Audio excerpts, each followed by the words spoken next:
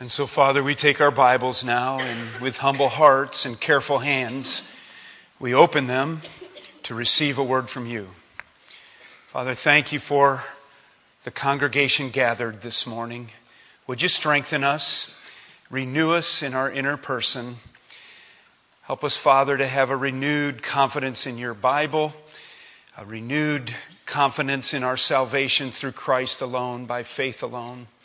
That as we step through the doorway of a new year, that we would have a sense of your presence in our lives, and that we would live with a confidence and a boldness that we are your people, and we're the sheep of your flock, and you are our shepherd, and you will guide and direct us, and you will meet our needs, and you will get us where you want us to go. So, Father, this first day of the new year, we dedicate this time to you, and may it be most beneficial for us in strengthening us in our walk. In Jesus' name we pray. Amen. Many of you know that for the first part of my adult life in ministry, I ministered to young people a lot, all the time, both in youth group settings and in Christian school settings. And one of the things that I would do once in a while, and I think that it came out of a frustration sometimes, I would stand before a group, sometimes 100, 150 teens in our youth group, and I would just think, look at the potential in this room. Look at these young men and women. And most of the time, most of our Bible church 14, 15, 16, and 17-year-olds, most of them hadn't really messed up their life too badly yet. Do you know what it is to mess up your life? And so one of the things that I would be so challenged by in my heart was that if they would just do what God's Word says, they could be a success with their lives. And I was thinking about how I used to, and sometimes just throw out my lesson and go up to the marker board and just say, now everybody listen to me. I'm going to give you the formula for success for your life. And they would say, yeah, right, Pastor Van, And I would say, I guarantee you, if you do this, you will be a success. And then I would just start writing stuff on the board that would come out of my head. And I did this at my desk yesterday. So I would go, if you begin with S, okay, and then I would take 5 minutes and I would say, S stands for salvation. You need to know Jesus Christ as your Savior, young people. You know grown-ups do too, right? And I would say, you've got to get to a place where you know you're a sinner, because if you don't know you're a sinner, you don't know you need a Savior who came to the cross and took your sin upon himself so that you could look and live, so that you could admit your sinfulness, receive his salvation, and be born again. Because what good is it, Jesus said, if you gain the whole world and lose your soul? So would you agree with me that S for salvation is a good place to start in the formula for success? All right? If we don't have that straight, we're not going to be a success. And it was my heart desire for young people to know Christ. And so, but then I know a lot of people who, they know Jesus. Everybody knows Jesus, right? Yep, I know Jesus. He's got him right here in my hip pocket. I prayed to receive Christ when I was 7 years old in Vacation Bible School or at day camp out in the woods, and I've been living for myself ever since. And so I would say, young people, the next part of the formula is another S. S plus S, salvation plus surrender. You've got to get to a place where Jesus Christ is Lord of your life. Would you agree with that? Because there's a lot of Christians that graduate from high school, quote unquote Christians, and go off to college or whatever, and they really muck up their lives bad. And they don't look like Christians. And I could just go on and on. And so then I would throw stuff. Like I said, I'd sometimes be making this up off the top of my head. And I'd say, you also plus OBS. S plus OBS. This is obedience. OTS. Obedience to Scripture. Duh. Do what I say, not what I do. And then I would say plus, you got obedience to Scripture. So if God says it, you obey it, right? But then you can't walk around and it's OTP. plus OTP, obedience to parents, right? Because if you want to mess up your life, just don't do what your parents say, especially if they're godly people. You see where I'm going? And so I would write out this formula, and I'll just pick it up here. Plus, we have to add H, humility. If you'll be a humble person and not arrogant, because God elevates the proud. God elevates the humble and brings down the proud, right? And so you got to be humble. And then let's throw in here, because you're 18 years old pretty soon, and 19 is the apex of idiocy. Let's put it plus P. Plus P, you got to be pure with your life. Morally, sexually pure. All this ties in with OTS and OTP, right? And then you have plus SH. And that would be a servant's heart. That you would esteem others higher than yourself and not be a punk. And then plus faithfulness. You got to be faithful. You can't just for 5 minutes pay attention to what's right? And then plus, and we know that I can give my body to be burned, and if I have the tongues of men and of angels, and if I do all kinds of things, it's nothing if I don't have what? If I don't have love. And then I would say, and young people, this equals S. Success. Right? You follow what I'm saying? Now, I thought that was pretty good. They made fun of my formulas a lot and mocked me, and sometimes I want to go find them because I hear stories about them and I want to wave my formula in their face. And I say, 15, 18 years later, who was right?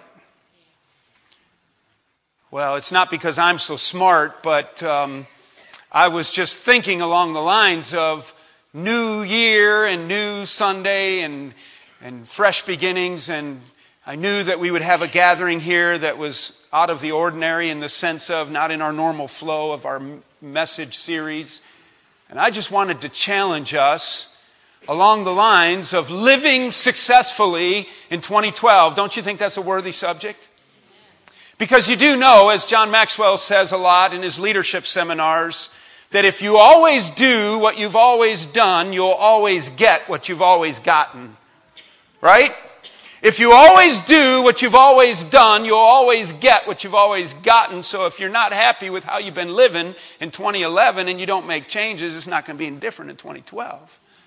In fact, sin has a way of being insidious and permeating, and sin has a way of putting us in a slow flush, doesn't it? In fact, things don't stay the same. Things get worse. And if we're not careful, we can end up living far outside of God's plan of blessing for our lives. Now, I admit that although this is all based on the Word of God and biblical principles, God doesn't present it like that, does He? But don't you know that in Scripture, God does give us the way of blessing? And that's what I've titled this morning's message, The Way of Blessing. You might call it God's formula for success. And He presents it in numerous different ways. It's why, as we'll see in a minute, central to His plan of blessing, central to it all, is the saturation of Scripture in my life, and the surrendering to the Word and the will of God in my life. Well, will you take your Bibles and let's turn to Psalm 1, and I'm not going to belabor the message. You look sharp and wide awake for being up so late last night, and I think that you can get it. But I want us to read Psalm 1. I know that for many of you, the book of Psalms, and if you're new to the Bible, if you hold your Bible and just split it open in the middle, you almost always will open at Psalms. You can try it. It works almost every time. And then find the very first Psalm. And you know that Psalm is an Old Testament word. Basically, just understand it as meaning song. You know how we sing? You see, God's people sing. Almost no one else sings except entertainers. Have you noticed that? Unless they've been drinking. Now, we don't condone that or encourage it in any way, shape, or form. We get together and because of the song in our heart, we sing. Because we have a Savior who picked us up from the miry clay, who gave us His righteousness when we didn't deserve it, took our sin and nailed it to the cross by no merit of our own, then we sing. And that's why we sing. in Christ alone. You know, an amazing grace. And my Jesus, I love thee. And I totally recognize that if somebody hasn't been in church world or around Christians and you walk in, that it might not feel right to sing. Well, hang around a while and I think you'll get to where you like it. You'll especially like it if God gets a hold of your heart and you become a new creation in Christ and you begin to sing. And God's people have always sung. And one of the greatest songwriters that ever lived was a shepherd boy named David. And he, along with several other writers, but he wrote most of what we have in our Bible called the Book of Psalms. And these are songs with no music, right? These are all of the text to the songs that David particularly wrote, but we don't know what they sounded like. People have taken them and made up tunes for them. And so know that when we read in Psalms, you're reading the text to songs, S-O-N-G-S. And so therefore, almost all songs are poetry. And Psalms is in our Bible in the section of what we call the poetical books. Proverbs, Psalms, Proverbs, Ecclesiastes, and Song of Solomon. Poetical books. Because they're written in poetical form. And so that's helpful to just kind of know how to think about it. But I know that many of you love the Psalms already, don't you? And you don't know where to turn in your Bibles, and you turn to Psalms, and you just kind of thumb through, and you start to read. And because they were songs, and it's poetry, it's emotional. And it's a lot about David and his relationship with God. Many Bible students believe that Psalm 1 is, in many ways, an introduction to all of the Psalms. And that's enough about the Psalms right now because we're going to run out of time. But let's read our text, okay? Psalm 1, written by David, and he writes this. Blessed is the man who does not walk in the counsel of the wicked, or stand in the way of sinners, or sit in the seat of mockers. But his delight is in the law of the Lord, and on his law he meditates day and night. And he is like a tree planted by streams of water, which yields its fruit in its season, and whose leaf does not wither, and whatever he does prospers. Not so the wicked. They are like chaff that the wind blows away. Therefore the wicked will not stand in the judgment, nor sinners in the assembly of the righteous. For the Lord watches over the way of the righteous. Don't you love that phrase? Got to underline that. The Lord watches over the way of the righteous, but the way of the wicked will perish. It's interesting, we don't have time to break it all down, but if you would meditate through Psalm 1 for the next several days, and I mean really work it over, and when you think you've gotten everything out of it that you can get, spend 2 more days meditating on it. And you'll be surprised the insight God will give you. But one of the things you will see is that this psalm is filled with contrast. It's filled with contrast. The righteous versus the wicked. The prosperous, and then even without saying it, those who are not prosperous. Those who will live eternally with God and those who will not live eternally with God. And so that's one of the things you want to keep in mind. But for our purposes this morning, what I would like to do is just quite rapidly, I would like to challenge our hearts as a church body from Psalm 1, first day of the new year, on 5 points of instruction concerning the way of blessing. The psalmist is going to give us 5 points of instruction. They're not necessarily parallel, but there are 5 specific points of instruction that if you want to live a blessed life, here's what you need to do. Here's how you need to think. Now let me just give a little bit of a disclaimer, because some people will hop on phrases like, and then whatever you do will prosper. And I want to make clear that this is not a health and wealth gospel.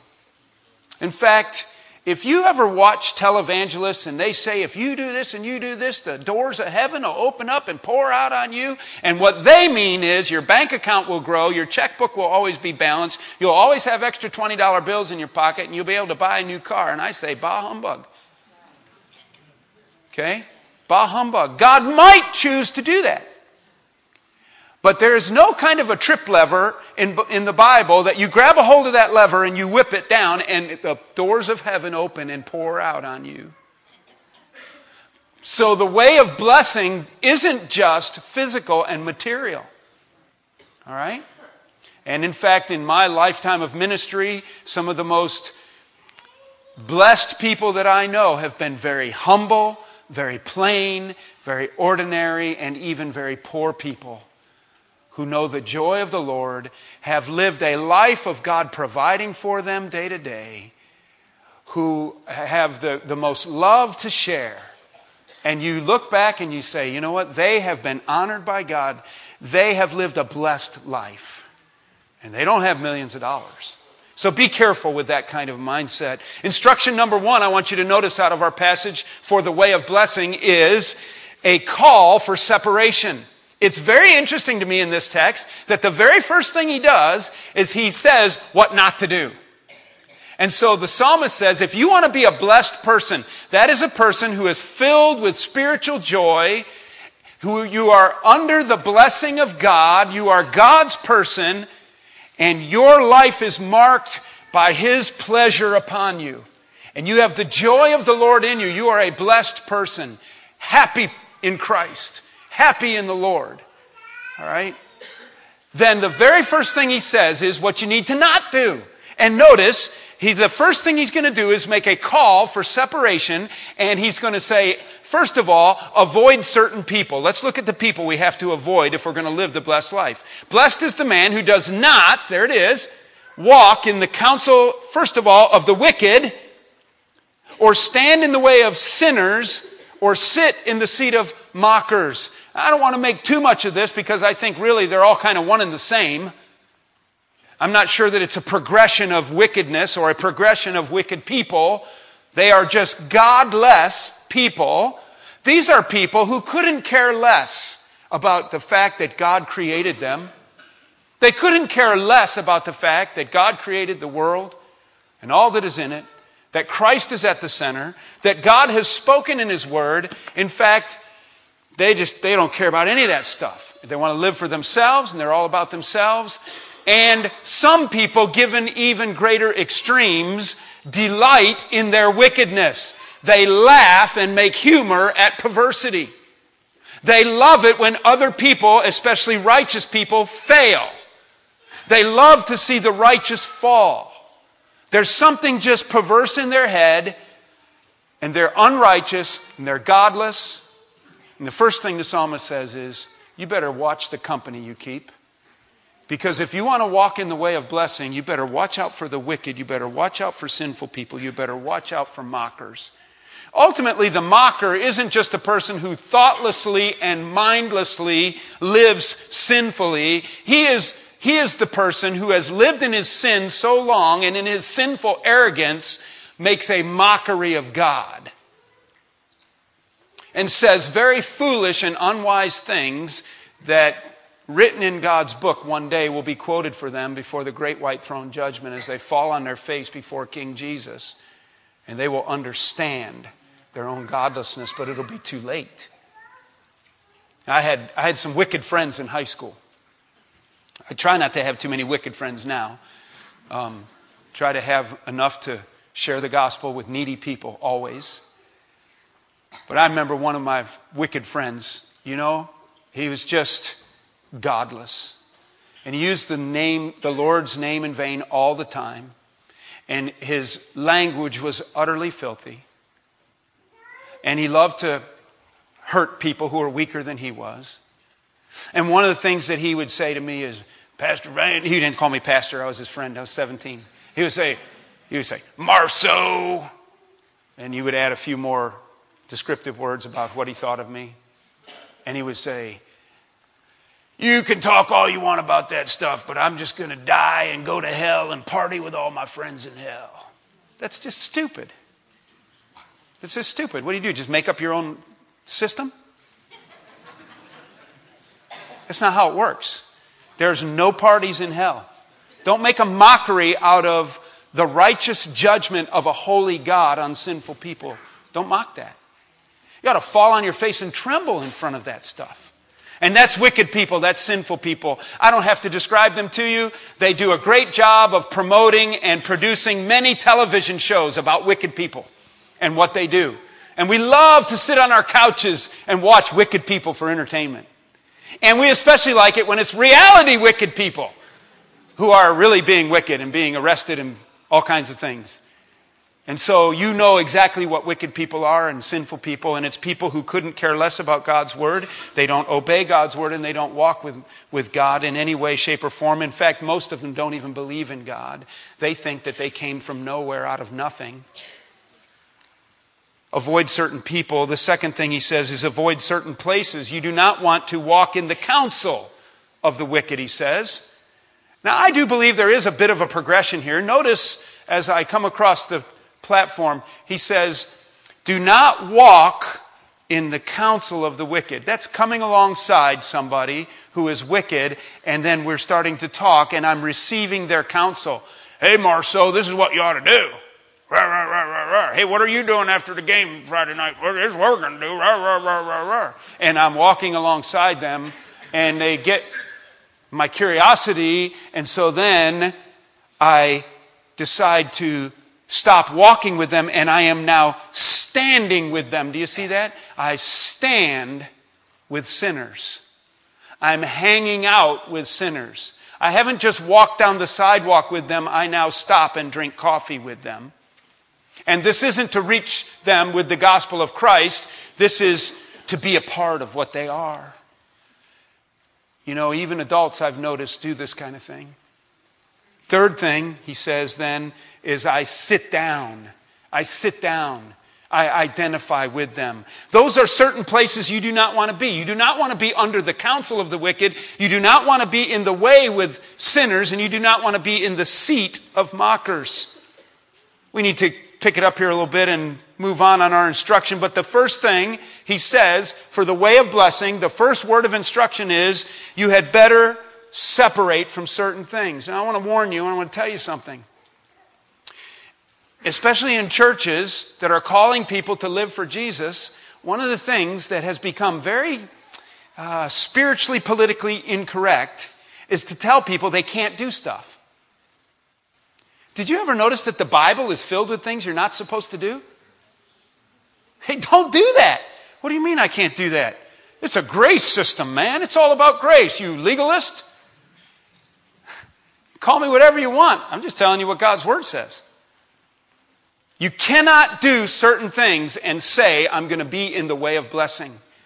You cannot identify. There cannot be such similarity and comfort with us and sinful people and still expect God to bless us. God's people are to be a distinct people. God's people are to come out from among them and be holy. It says in the Old Testament and the New Testament. The second word of instruction, or the second point of instruction, is the priority of Scripture. Okay, if you want to walk in the way of blessing, notice the priority of Scripture. He says in verse 2, but his delight is in the law of the Lord, and on his law he meditates day and night. Woo! How do you do that? How do you do that? Well, one of the things I want to point out here is that he's talking about the man's attitude, isn't he? David says, my attitude was one of delight. You know, the Bible doesn't make sense to you if you don't know Jesus Christ as your Savior. The Bible is a spiritual book. The Bible is a book, believe it or not, we teach this, and the Bible teaches this, and this sounds real woo. Okay? And that is that when you come to a place where you know Jesus Christ is your Savior, you've come to the cross, and you know that the cross represents the point where you admitted your sinfulness, and Jesus carried your sin to the cross, and by faith you believe that to be true for you. I am a sinner, and Jesus, you died for me, and I accept your forgiveness in Christ. Then you're a new creation in Christ, and the Bible teaches clearly that the Spirit of God lives inside you. That's why we play basketball inside this room right here. Some people call this room the sanctuary. I never call this room the sanctuary. This is not the sanctuary, this is just a room. Here's the sanctuary, the dwelling place of the Spirit of God. Now, I know what people mean, and I'm not critical of them. I didn't mean to sound critical. If you're one that does that, it means this is where we worship together, and we worship in a sanctuary. All right? But the dwelling place of God is in the believer. All right? That's where he lives. And what my point here is that until the Spirit of God dwells inside of you and you're born again and you're saved, then the Word of God makes very little sense to you. Isn't that kind of woo? So you mean to tell me that if I'm convicted about my sin, and I know that God created me, and I know that He loves me, I know that my sin separated me from God, and I know that Jesus Christ came out of God's love, died on the cross for me, and I say, dear God, I admit I'm a sinner, and I believe that Jesus is the Christ. Save me from my sin. Make me your child. I'm a child of God. The Spirit of God, the Holy Spirit then lives inside of me. Yes, that's what I'm saying. That's what I'm saying. Can't feel it necessarily. Can't touch it. You don't get a halo that starts growing on your head. All right? But certain things happen, and one thing is you start to hate sin. You start to care about people. You start to realize that some of the things you've done have just been about you and selfishness and not about God. And then another thing that happens is you hear the Word of God or you start reading the Scripture, and all of a sudden you're like, wow, that's right. That's exactly right. And the more you grow and the more you're in the Word, the more you grow with it. Notice that the psalmist delighted in the Word of God. The priority of Scripture in his life. He delighted in it, and he was disciplined in it. He was disciplined in it. Look what he says. He says, my delight is the law of the Lord. That's just another word for the Bible that he had at that point. And on his law, God's law, I meditate day and night. Listen, you don't meditate on anything day and night. You don't become consumed with anything without disciplining yourself. You make it a priority. You put little note cards in front of yourself. You build things into your life for accountability. You build a system into your life where you wake up in the morning, you get your cup of coffee, you sit down, you look at the calendar, and today's January 1st, so you open to Proverbs chapter 1 and you get your book, your fill of a little shot of wisdom that morning. Proverbs chapter 1 on January 1. And then you open to the Psalms and you meditate a little bit. And then maybe you read in one of the epistles. Pastor's preaching in Timothy. Let's read some Timothy. Maybe 1 John encourages you. Maybe a little book of James. Maybe you're going to read through the whole book of the Bible. Maybe you're going to get online and download and print out a through the Bible in 1 year chart. And you're going to check off the little boxes but you won't do it if you don't discipline yourself. If you're not disciplined. And you know the funny thing about discipline is nobody can be disciplined for you. Do you know that? No one can be disciplined for you. David loved the Word of God. The Word of God ministered to him, and we won't take the time. If you especially look in Psalm 119, he talked about how he would rise at midnight even just to ponder the Word of God. We need to be a people who are soaked and saturated with the Word of God. Let's just look at the third instruction that I want to go to, and it is ultimately the formula for success. So he's given a call for separation. He's given us the priority of Scripture. It's got to be there. The next thing we're going to see in verse 3 is a picture of strength. He's going to say, you're going to be like a tree planted by rivers of water. So that's the third word of instruction. It's a picture of strength that God's Word will bring to you, like a tree planted by the water in contrast to chaff that blows in the wind. But then the fourth thing is what I'm calling the formula for success in this passage. Look at verse 3. He is like a tree planted by streams of water, which yields its fruit in its season, whose leaf does not wither, and whatever he does prospers. What does that mean? Whatever he does prospers. Does that mean like you never make a mistake? Does that mean like everything you do turns to gold? You know, I think it's a way for David, as he communicates in this song, to say, you will be in the way of blessing, and your life will be characterized by the prosperity of the wholeness of the blessing of God across the board in your life. And it is amazing how this works out at the physical level. Most people who I know who are humble before God, who have lived in obedience to the Word of God, are people who are not in debt. They are not people who are addicted to drugs. They are not people who are getting drunk. They are not people who are having affairs. They are not people who are getting pink slip for missing work because they're lazy. But they are blessed and they are prospering. And I've done the funerals of many old godly people who did not live notably fantastic lives. They were just faithful, humble, godly people who let the Word of God guide their lives, who stayed disciplined, and they lived their whole life simply. And you stand by their casket and you do their funeral and you know their bills are paid. The room is filled with people who love them and people give testimony of how they've ministered to them. Their way was prosperous. Their way was prosperous. They never begged for bread. They never went without. They didn't fall apart when the doctor looked at them and said, "You've got cancer in your lungs and it's moved to your brain and it's in your liver," or whatever it is, and you've got 6 weeks to 6 months. And they didn't just melt all over the floor, bawling, screaming, kicking. They said, "Thy will be done, Father." It's not like they wanted to die, but they had the hope of heaven. I mean, they knew how to live. They were prosperous in that way. You know, this is characteristic of the whole Word of God. In the New Testament, Jesus talked about this in Matthew chapter 7. You don't have to you don't have to turn there. But do you remember the story that Jesus told, a little parable about the man who built his house upon the rock and the man who built his house upon the sand? Do you know what the defining difference was between the two? The man who built his house upon the rock, when the storms came, Jesus said, his house stood firm. He didn't fall apart. The man who built his house upon the sand, when the storms came, his house fell apart. Do you know what the defining difference was? It was, Jesus said, "Who has my word and does it." That's the one who's on the rock. Do you remember how Joshua, in Joshua chapter 1, I mean, think about Joshua. He was the sidekick and the assistant, the personal assistant to Moses. Perhaps the greatest leader apart from our Lord Jesus Christ who ever walked on earth. And Moses for 40 years, or Joshua for 40 years had been an assistant to Moses.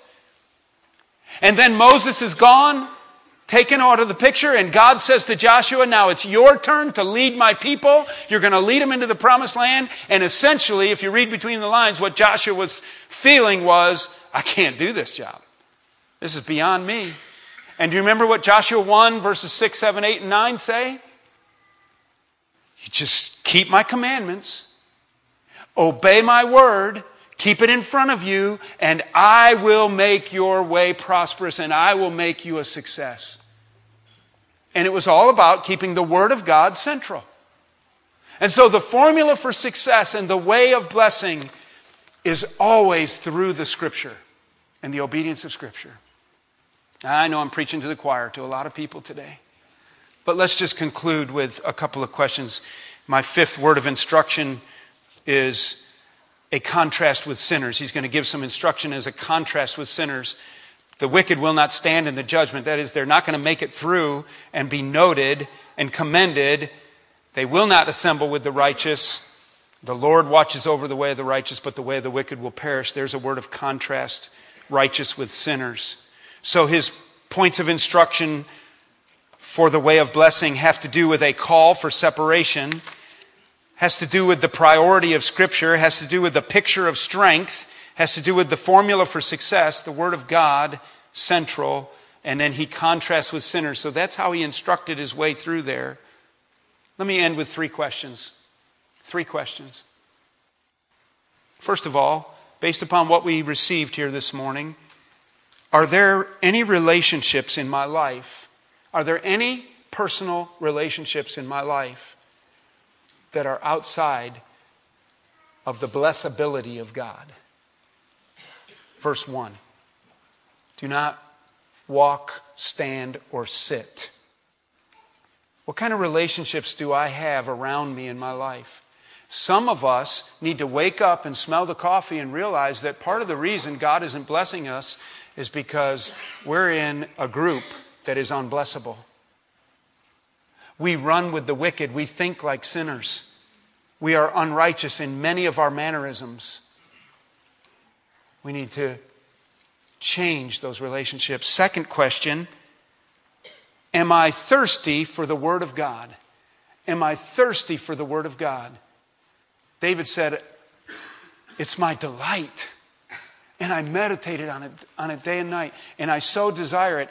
And he disciplined himself to live in it. Are you thirsty for the Word of God?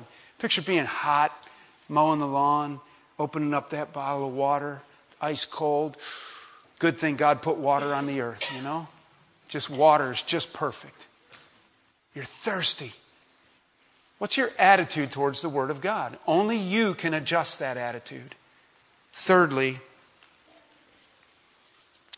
is the word picture that would best describe your life, is the word picture that would best describe your life that of a tree flourishing by rivers of water, or chaff that is blowing in the wind, worthless chaff, throwaway from harvesting grain? Where on the continuum would you put yourself? My life is a flourishing tree, deeply rooted. Or my life, it really is chaff.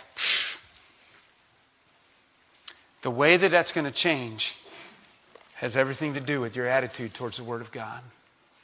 What's the way of blessing in 2012?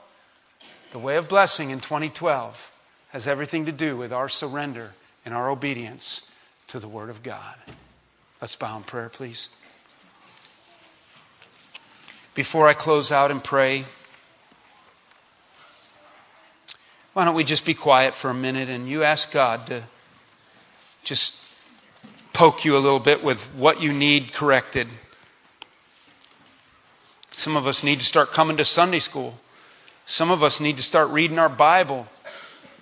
Some of us need to go home and download that page off of just Google through the Bible in a year and download a printed page where you start checking off the boxes and read through your Bible. Somebody might even need to take classes, Evening Bible Institute. You might need to start meeting with somebody and just be discipled. But you need to get the Word of God at a high place in your life so that He can begin to bless you. The blessing of God only comes through the Word of God. So, Father, take our lives and rework them and help us to bring change where change is needed. And Lord, though I've been speaking in a general sense today, would you help us to make specific applications now to our lives? That if there are godless relationships, if there is a laziness or an overwhelming love of the world and the delights of the world, would you help us to become convicted about these things and make changes and let your Word be central and start living in obedience and caring about what you think about us? Would you just help specific application in each life so that we can make change where change is needed? Help us to live surrendered lives in your presence. In Jesus' name I pray. Amen.